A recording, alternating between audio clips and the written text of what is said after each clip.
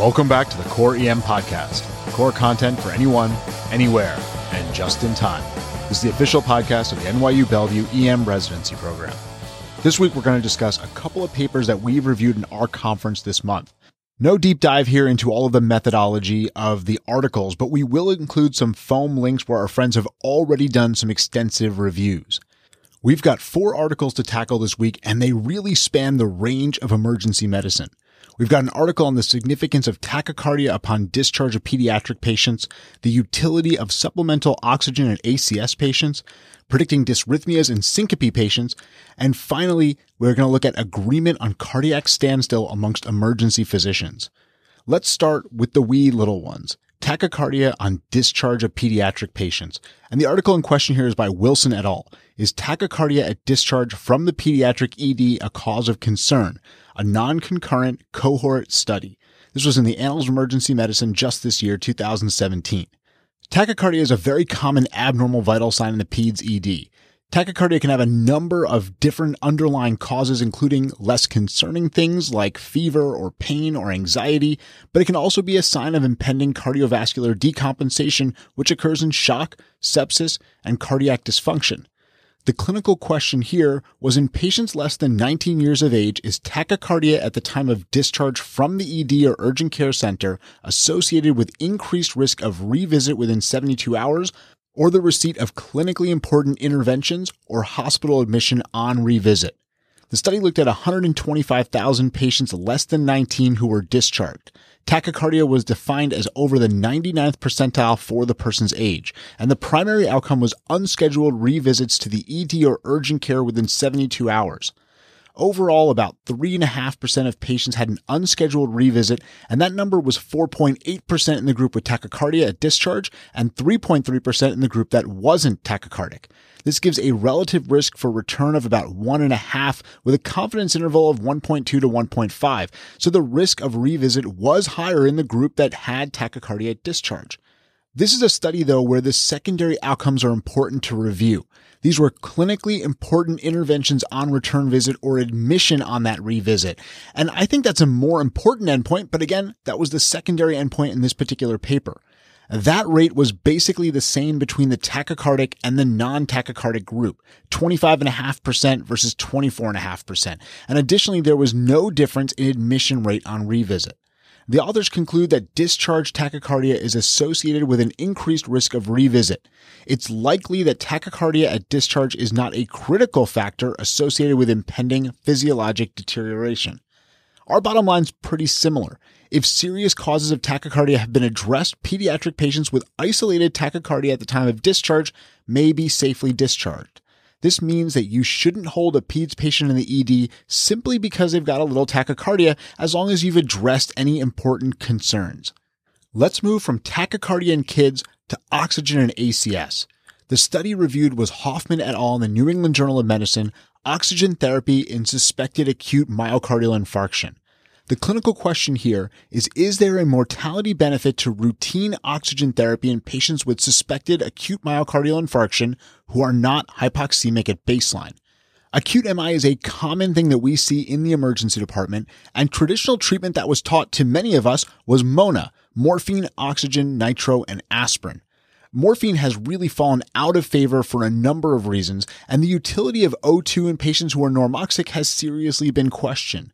The AVOID trial, which was published in Circulation in 2015, demonstrated increased myocardial injury in normoxic patients who were given supplemental O2.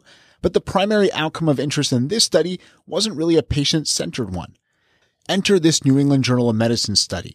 They looked at a clinically relevant outcome, death from any cause at 1 year. This study took about 6,500 adult patients with acute MI and an O2 sat over 90% and randomized them to either get supplemental O2 or ambient air. The study was non-blinded, and the short of the long was that the investigators found no significant difference in the primary outcome, death at 1 year from any cause, regardless of whether they got oxygen or not, and there also weren't any differences in any of the secondary outcomes between groups.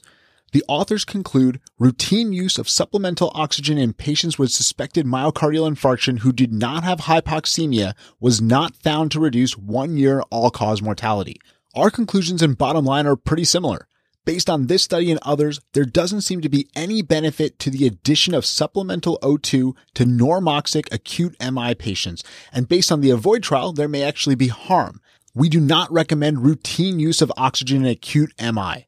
Rory Spiegel has a fantastic discussion on this topic over at the EM Nerd blog, and we'll drop a link to that in the show notes. Let's move on to article number 3, discussing dysrhythmias and syncope. The article here is by Thirugana Sambandarmuthy et al., predicting short-term risk of arrhythmia among patients with syncope, the Canadian Syncope Arrhythmia Score. This was an academic emergency medicine again in 2017. Syncope, or the sudden brief loss of consciousness followed by spontaneous complete recovery, is a common presentation in the ED. We see this almost every day. It represents a significant portion of overall admissions to the hospital because while many of the causes are benign, things like vasovagal syncope, some of them result from life-threatening causes, and in particular, we're concerned about ventricular tachydysrhythmias.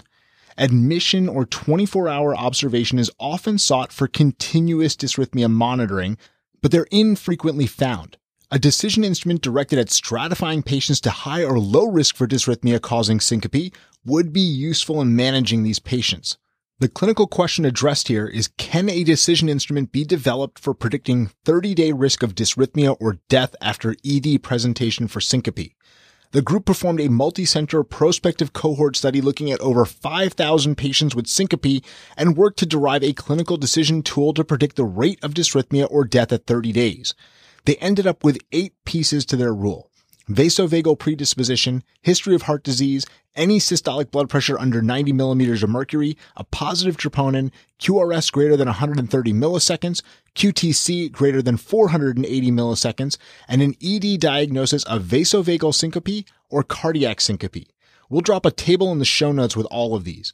If the patient had a score less than 0, because some of the factors could actually give you negative points, the negative likelihood ratio was 0.05, which, let's be honest, that's pretty fantastic. The positive likelihood ratio here wasn't nearly as good. Any score greater than 0 had a positive likelihood ratio of just 2. I've got a number of concerns on these findings, and you can check out a post that we put together on Rebel EM a couple of months back. It's also on the Core EM site.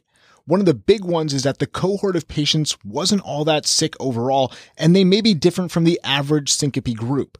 Regardless of all the detailed strengths and limitations, the decision tool needs prospective validation before we'd even consider bringing this into our clinical environment, and it should be compared somewhere along the way to clinician gestalt to see if it adds anything substantial. The authors conclude the Canadian Syncope Arrhythmia Risk Score can improve patient safety by identification of those at risk for arrhythmias and aid in acute management decisions. Once validated, the score can identify low-risk patients who will require no further investigations. Our bottom line is a bit more measured. The prospective derivation of this decision instrument is a positive step towards risk stratification of syncope patients for subsequent dysrhythmias. It is critical to remember that there are numerous other causes of syncope: ectopic pregnancy, PE, ACS, aortic dissection, GI bleeding, and so many more. And all of these need to be considered when we see these patients as well. Additionally, because this population in the study was relatively young and healthy, evaluation of a higher risk cohort would be useful in future studies. Finally, let's move on to our last article, a little ultrasound in cardiac arrest. This is by Hu et al., Variability in Interpretation of Cardiac Standstill Among Physician Sonographers, Annals of Emergency Medicine 2017. Point-of-care ultrasound, or POCUS, has gained wider use in resuscitation of patients presenting with cardiac arrest. POCUS can play an important role in determining the etiology of arrest, as well as being used to determine the presence or absence of mechanical activity. The REASON study demonstrated that patients with PEA or asystole without cardiac activity on POCUS are extremely unlikely to survive to hospital discharge, though this study did not investigate the more important question of survival with a good neurologic outcome. In light of the evidence from the REASON study as well as other evidence, some have proposed that the absence of cardiac activity may be adequate to declare resuscitation futility and stop resuscitative efforts. However, there is a lack of agreement on what defines cardiac activity.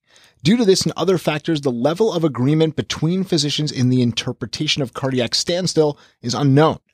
The clinical question is how much variability exists in the interpretation of cardiac standstill on POCUS amongst physicians.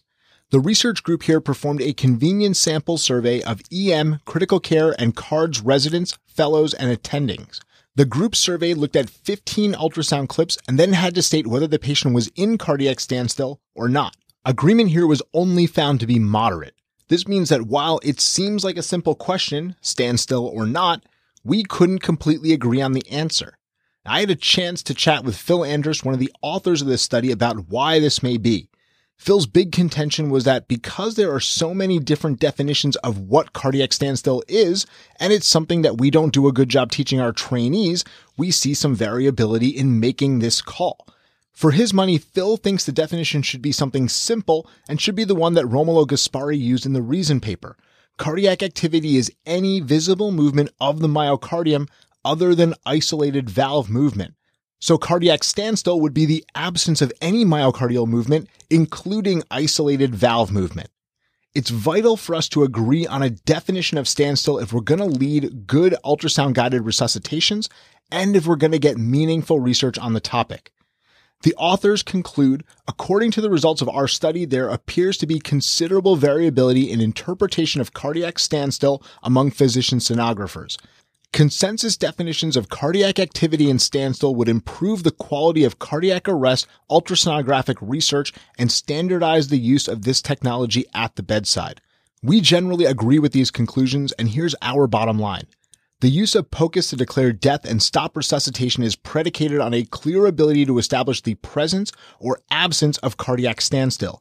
The low level of agreement of providers likely reflects the absence of a single unifying definition of standstill, as well as calls for increased training and assessment. A unified definition of standstill would be extremely helpful not only in future research, but more importantly in cardiac arrest care. Let's wrap up with some take-home points. Tachycardia in PEDS patients at discharge was associated with more revisits, but not with more critical interventions. If your workup is reassuring, isolated tachycardia in and of itself shouldn't change your disposition. Supplemental oxygen is not necessary in the management of acute MI patients with an O2 sat over 90% and may be harmful.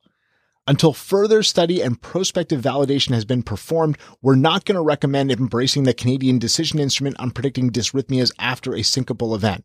And finally, our agreement on what cardiac standstill isn't great. We need a unified definition going forward to teach our trainees and for the purposes of research. Well, that's all for the Core EM podcast this week. Come on over and check out the site at coreem.net, where we've got a ton of great core content emergency medicine. We'll have a core post up on Wednesday and a journal update up on Thursday. Don't forget to check out our Facebook page, follow us on Google+, and on Twitter where our handle is @core_EM. Thanks, and see you all next week.